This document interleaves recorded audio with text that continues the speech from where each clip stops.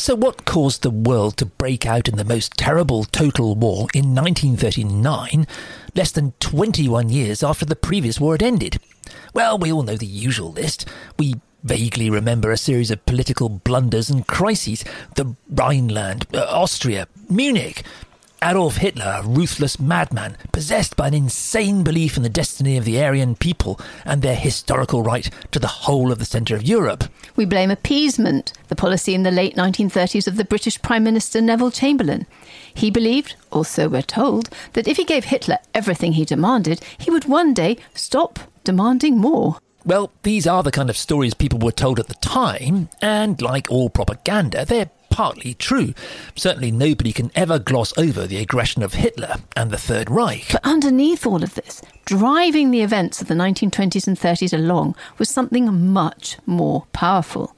This is a story that starts not in Germany, not in Britain, but in the United States of America. This is a story about money.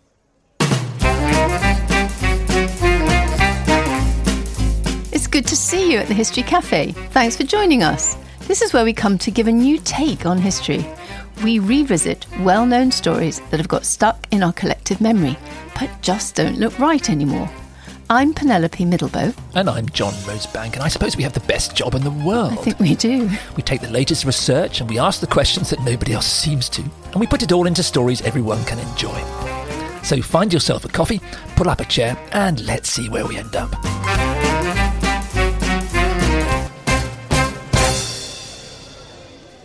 Anybody who's ever had to churn out the causes of anything in history usually ends up with a list. If we'd been properly taught, we might end up with a diagram. Now, we could do the same for the Second World War. All those various causes that we traditionally discuss are important. But let's cut to the chase. Right at the deepest level of all, the Second World War was caused by money. We say it because as soon as you start to look at the finances, you realise that there is a central, unexplained mystery. The First World War had left Europe effectively bankrupt, and the Germans in a worse case than any other nation. They were carefully blamed for the war in the peace treaties, specifically in order that they could be made to pay for it. In other words, the Germans were expected to repay the mind-numbing sums that the British and French had forked out fighting them. Part of the point of that, particularly from the French point of view, was to beggar the Germans so comprehensively that they could never, ever attack France again. And if that wasn't daunting enough, after the Wall Street crash in October 1929, Europe's economies span into profound depression, and again, Germany was worse hit than anyone else. So here's the riddle. It should have been completely economically impossible for the Germans to rearm themselves virtually from scratch and launch a new war less than 10 years on from the meltdown on Wall Street. And above all, a conflict that was fought with tanks, trucks and aeroplanes, the very expensive new hardware of total war.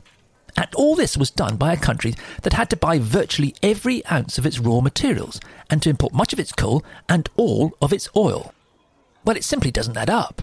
It's the completely basic question that, for whatever reason, historians have been reluctant to ask.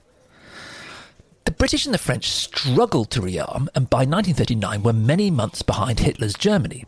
Until the war had begun, Hitler didn't use slave labour. His Third Reich paid for everything it used. So the Second World War should have been utterly impossible, financially impossible, so soon after the economic carnage of the first one, let alone the human catastrophe. And also within a few years of the greatest financial crash the world had at that time ever seen. So how on earth did it happen? It's a story that has taken us by surprise at every single turn. So let's leave the big historical textbooks until later and start with Errol Flynn. Errol Flynn? Yeah, or more precisely, a British journalist called Charles Hyam, who back in the 1970s was writing a book about the Hollywood swashbuckling romantic lead. Actually, in an astonishing burst of activity, Hyam was writing biographies on Errol Flynn, Merle Oberon, Orson Welles and Lucille Ball all at the same time. You get the picture. Hyam was a journalist, but serious about his work and writing popular stuff, not to say sometimes sensationalist. Now, there had for a long time been dark hints that back in the 1930s, Errol Flynn had sympathy with the Nazis. So Higham made some routine checks among the government's documents. He had to apply for a number of files to be declassified before he could see them.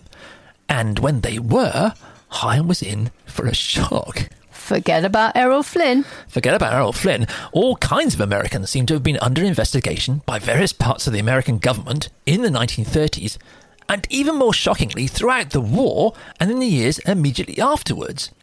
And they were being investigated for working with the Nazis, raising finance for them, making cars and trucks for them, running their data collection and communications, supplying them with oil and all kinds of other wartime essentials. And these Americans included the top executives of leading US firms. Ford Cars, my dad used to work for them. General Motors, Chase Bank, the communications giant ITT, Standard Oil. That's SO to the Brits. SO, Standard Oil. Yeah. I never realised that. And many others. So once Higham had finished his biography of Errol Flynn, he sat down and wrote a book collecting all this evidence and called it Trading with the Enemy. Well, Higham book first came out in 1983. In chapter after chapter after chapter, he quotes from boardroom meetings and corporate correspondence, some of it from papers he turned up in a lawyer's garage. Higham also found reports from the US Treasury, the Department of Justice, and other government departments, including even FBI intelligence reports. The story he tells is of an extraordinary network of American businesses and finance, which he alleges kept the Nazis in business throughout the 30s, and even, much more shockingly, throughout the war. Higham thought that he'd uncovered a web of connections that spread across the world, drawing in some of America's best-known industrialists, implicating departments of the American wartime administration, even touching British royalty. Now, this is a series that is not just about Higham book, but can any of that possibly have been true? And if it was, well, why didn't we know about it?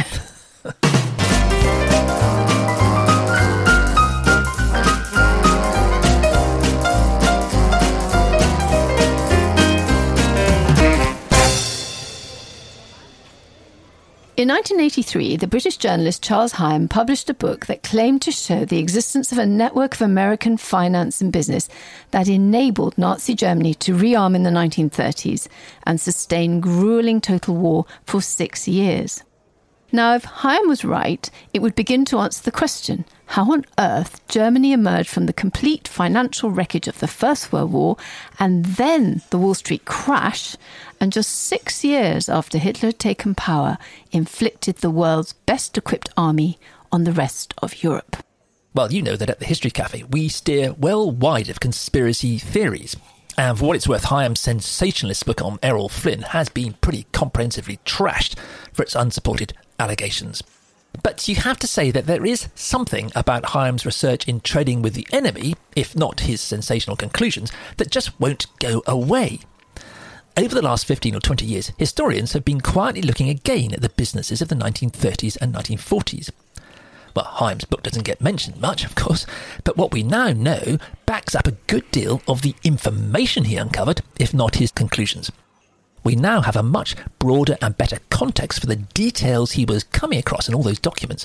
Factual information, indeed, that's never been seriously contested. What we're starting to see is not a conspiracy to keep the Nazis in power, a Nazi-American money plot, as he called it, but something more profoundly disturbing.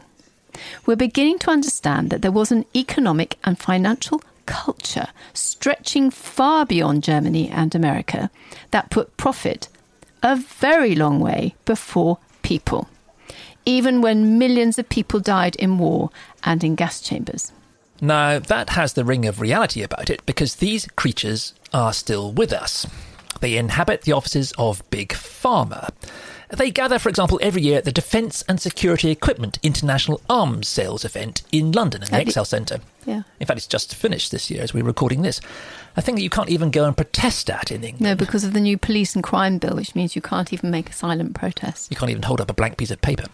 For decades, these kind of people have run tobacco and oil companies, not to mention governments, in the full scientifically researched knowledge that they are killing people and destroying the planet.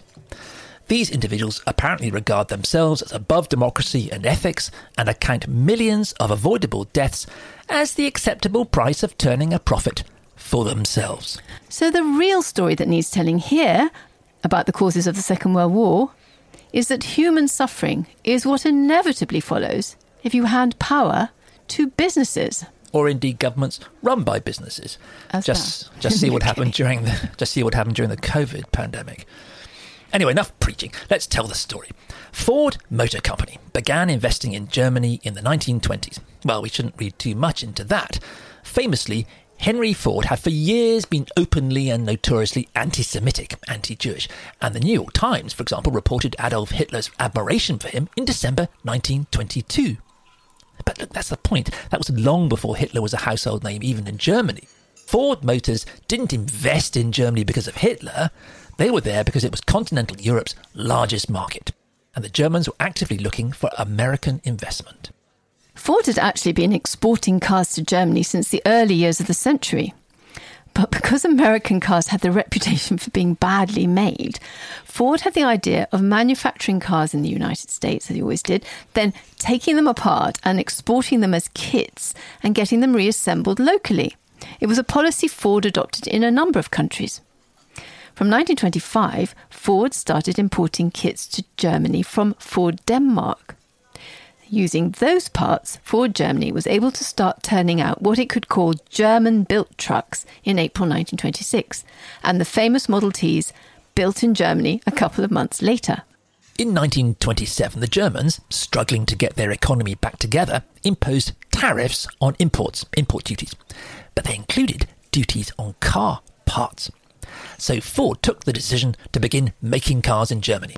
They invested $4 million in a 52-acre factory in Cologne in 1929. Well, nothing surprising about that. Business, as we shall see, wasn't so good in America in those years, and Ford was on its way to being the second largest car maker in Germany. This new German Ford outfit would be 60% owned by Ford England, which was in turn 60% owned by Ford America. The rest of Ford Germany was owned by local companies, which was good for winning local support. 15% was bought by the chemicals giant IG Farben, which was in fact the company that would later produce Zyklon B, the cyanide gas used in the gas chambers. But that was over a decade into the future.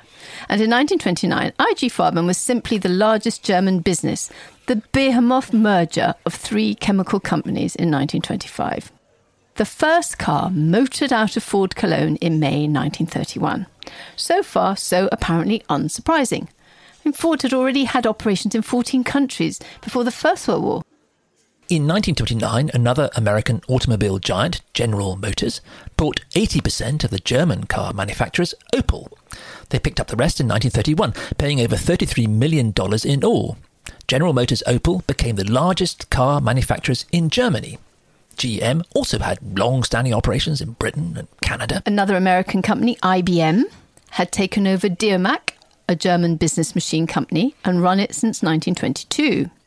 Standard Oil of New Jersey also heavily invested in Germany, amongst other places in the 1920s. Norton of Worcester, Massachusetts, also invested in Germany, where they made bonded adhesives for industry. There was also the telephone company ITT, which bought the German electrotechnical company AEG in late 1929. Again, nothing sinister here. ITT had Spanish, Romanian, Swedish, Hungarian subsidiaries, as well as connections all over South America. In 1929, Carl Siemens, chair of Siemens, the German electronics business, complained that, quote, the whole world belongs to the Americans. Well, perhaps it was more true than he knew.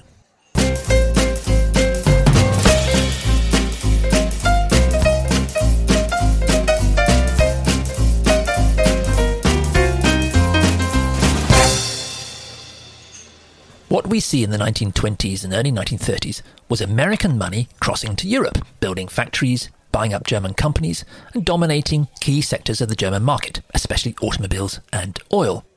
A few British firms, like Dunlop Rubber and the government-owned Anglo-Persian Oil, also invested in Germany. Well, so did Scandinavian firms like the Swedish SKF, who made ball bearings. They also actually had a factory in Philadelphia. In the other direction, The German giant IG Farben had an American subsidiary, General Aniline Film and Dyes. The leading German machine makers, Bosch, also had an American company. Bosch and IG Farben, in fact, had connections in Latin America, France, Britain, Canada, Australia, the Netherlands, Switzerland, Scandinavia, and other places too. Yeah, eventually in the 1930s, Bosch had fingers in 29 different companies around the world, including Ascot Heaters in the UK. Interesting. But the striking thing is that these German companies investing outside Germany were the exceptions. Most German companies, like, for example, Siemens, the electrical engineer, seem to have lost their international subsidiaries in the aftermath of World War I, as the German economy fell apart. As Carl Siemens said, it was now the Americans who seemed to be buying the rest of the world up.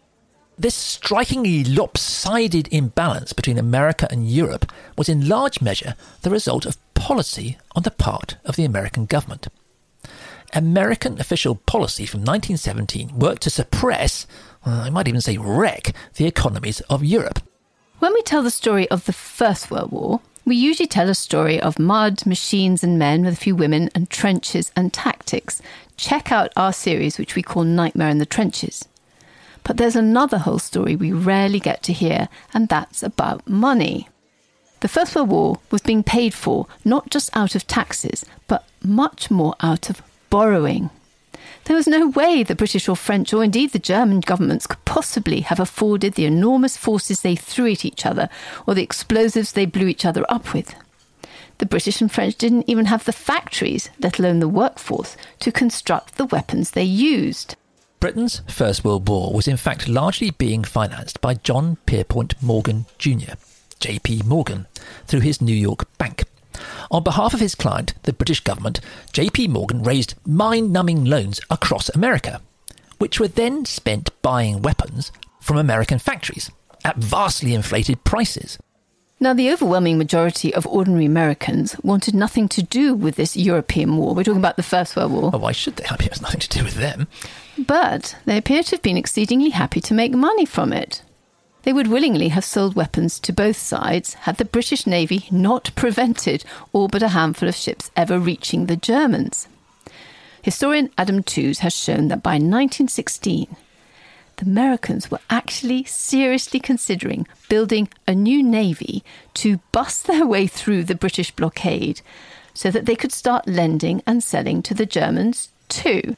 That's extraordinary. But then the situation changed. You see, normally you can't go on borrowing unless you have security, a house or a business or the prospect of an income that the creditor can use, if necessary, to reclaim their money. By the end of 1916, the British, who had in turn loaned vast sums to the Russians and the French and others, were running out of anything to use as security. How would they ever be able to repay all this money? One very significant reason the British and its allied armies tried to break through the German lines on the Somme and end the war in the second half of 1916, and don't believe anyone who tries to claim that wasn't what they were trying to do, look at our series on the Somme. One of the reasons they tried to break through was that they were running desperately short of credit. At one point they believed they had barely a few weeks of money left to go on fighting the war. They had to end the war soon, somehow. But then the big push on the Somme achieved virtually nothing. So why would anyone now go on lending to them? Well, at this point, a remarkable thing happened. The American president, Woodrow Wilson, a rather preachy academic, had, like most Americans, been adamant that his country would not join the war. In fact, he tried to prevent the banker J.P. Morgan from raising any more money for it. But, like any other American, President Wilson could see that the British were running out of cash. And if that happened, they'd no longer be able to fight. And if the Germans defeated the British, then all the money the Americans had already loaned to the British probably would, be lost. It would be a financial catastrophe for the Americans. Which is, of course, the real reason the Americans took the decision to declare war on Germany in 1917.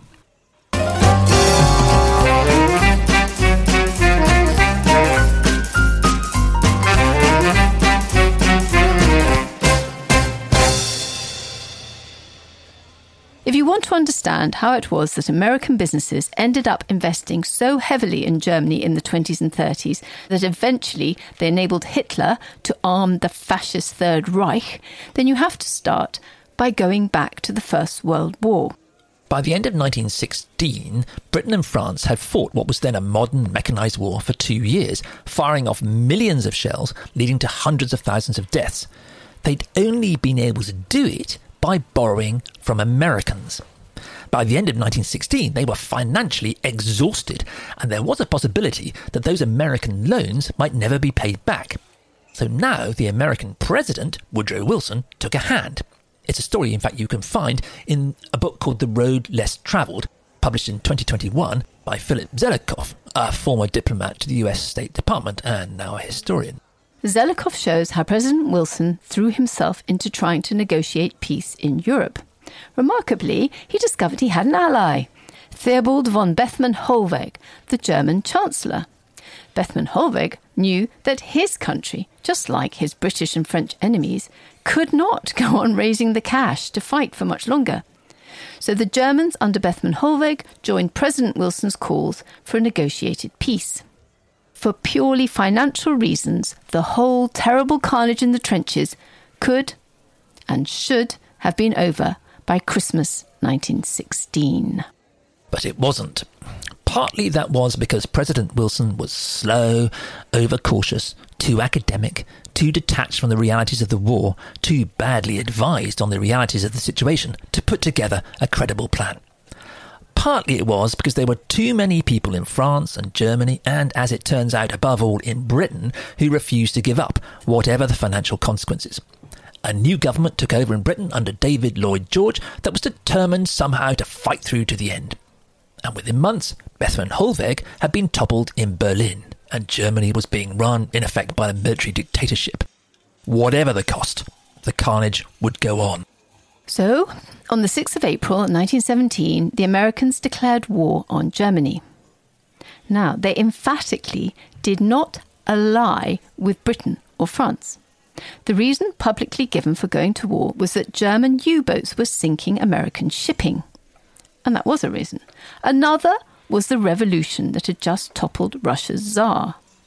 The new provisional government in St. Petersburg was committed to continuing the war against Germany, but the future looked extremely uncertain, and if the Russian military performance grew much weaker than it already was, then the Germans might soon be in a position to transfer significant forces to the Western Front. And if they did, and if the French and British couldn't hold out, millions of dollars of American money could end up buried in the mud of Flanders. So President Wilson puffed on about fighting for democracy and freedom. But in reality, what the Americans were fighting for was primarily to protect their cash. The British and French had to win, or at least not to lose, so that all those American loans could be paid back. And now there was a significant change in the money situation. With no more British and French credit to take out private loans, it was the American government that now began lending to them. And that was so that its new fighting partners... Yeah, not allies, no, partners. ...could buy weaponry from American factories at enormously high prices. Sometimes as high as 80% profit. So high that the American government itself was slapping taxes on excess profits. You couldn't make it up. So this was an almost unprecedented situation. Look, normally when countries fight alongside each other in a common cause, they give money or weapons to each other. That's what's been happening as we're writing and recording this podcast in Ukraine. The NATO countries aren't lending Ukraine the weapons to fight the Russians. The Ukrainians could never pay back the cost of all the technology they've received. Common cause, common resources. When you fight together, you share what you have. The striking fact is that the Americans had only been able to win their own independence back in the War of 1776 to 1783, War of American Independence, because the French had given them enormous sums of money to fight the British. That's given them the money. After all, in the 18th century, the French were only too happy to make common cause with the Americans against the British. And when, a generation later, the British joined the Russians, Austrians and Prussians to defeat the French under Napoleon, the British gave their allies the money to do it. That's gave their allies the money to do it. The borrowing the British government had to do then to fund the campaign against Napoleon dwarfs anything we've ever seen since. And no, borrowing on that scale did not lead the British economy to collapse, as politicians have been trying to claim ever since Ronald Reagan and Margaret Thatcher. There's not enough money. It was in fact followed by full steam ahead in the Industrial Revolution, the greatest period of British prosperity in its entire history. Anyway, back in 1917, the Americans refused to give anything to anyone. I'm sorry, it's worth saying again. Back in 1917, the Americans refused to give anything to anyone, even though the war was now, in a significant measure, being fought to protect the Americans' own financial investments. They made it quite clear to the British and the French that if they needed any more money to keep on fighting, they would have to borrow it. And to add insult to financial injury, America didn't even have an army that could go to Europe. They had to recruit and train one from scratch. As a result, not a single American soldier stepped onto a battlefield in Europe for more than 6 months. And it was over a year before the Americans undertook anything approaching a full-scale military operation. And during all those months, all the fighting and the dying... in what was now quite as much a war for the Americans' own financial interests as anything else. All the fighting and the dying was done by the British and French and their colonies and allies. But even so, the American government told its taxpayers that they would not have to pay a cent. The war would all be paid for by the British and French paying interest on the vast new sums they were borrowing from the US government. We began this discussion by posing a riddle. How on earth could the German Third Reich afford to go to war in 1939, so soon after the catastrophic expense of the First World War and the collapse of the European and American economies after the Wall Street crash? Well, we've begun to find the first clues to an answer. It was above all the Americans who invested heavily in Germany in the 1920s and 30s and who created the financial conditions for Hitler's rearmament. It was as if, as the German industrialist Carl Siemens put it, the Americans were buying up the whole world. And the reason that in the 1920s and 30s the Americans seemed to have all the money and everybody else had very little was that the Americans had made a vast fortune from the First World War. And they'd done it by forcing the Europeans systematically to destroy their own economies if they wanted to keep on fighting. It was a situation the Americans then coolly continued to exploit in the 1920s and 1930s, as we shall see next time at the History Cafe. There are nearly 100 podcasts at the History Cafe, all of them still as new as the day they were recorded. Go to our website, historycafe.org, and you can get a rundown on the research we've done and plenty of leads to follow if you still want more. You'll find us on Apple Podcasts, Spotify, and every other platform you can think of. Just look out for History Cafe Podcast with John and Penelope. If it's your thing, follow us on Instagram and what used to be Twitter at History Cafe Pod. And ask your friends to join us too.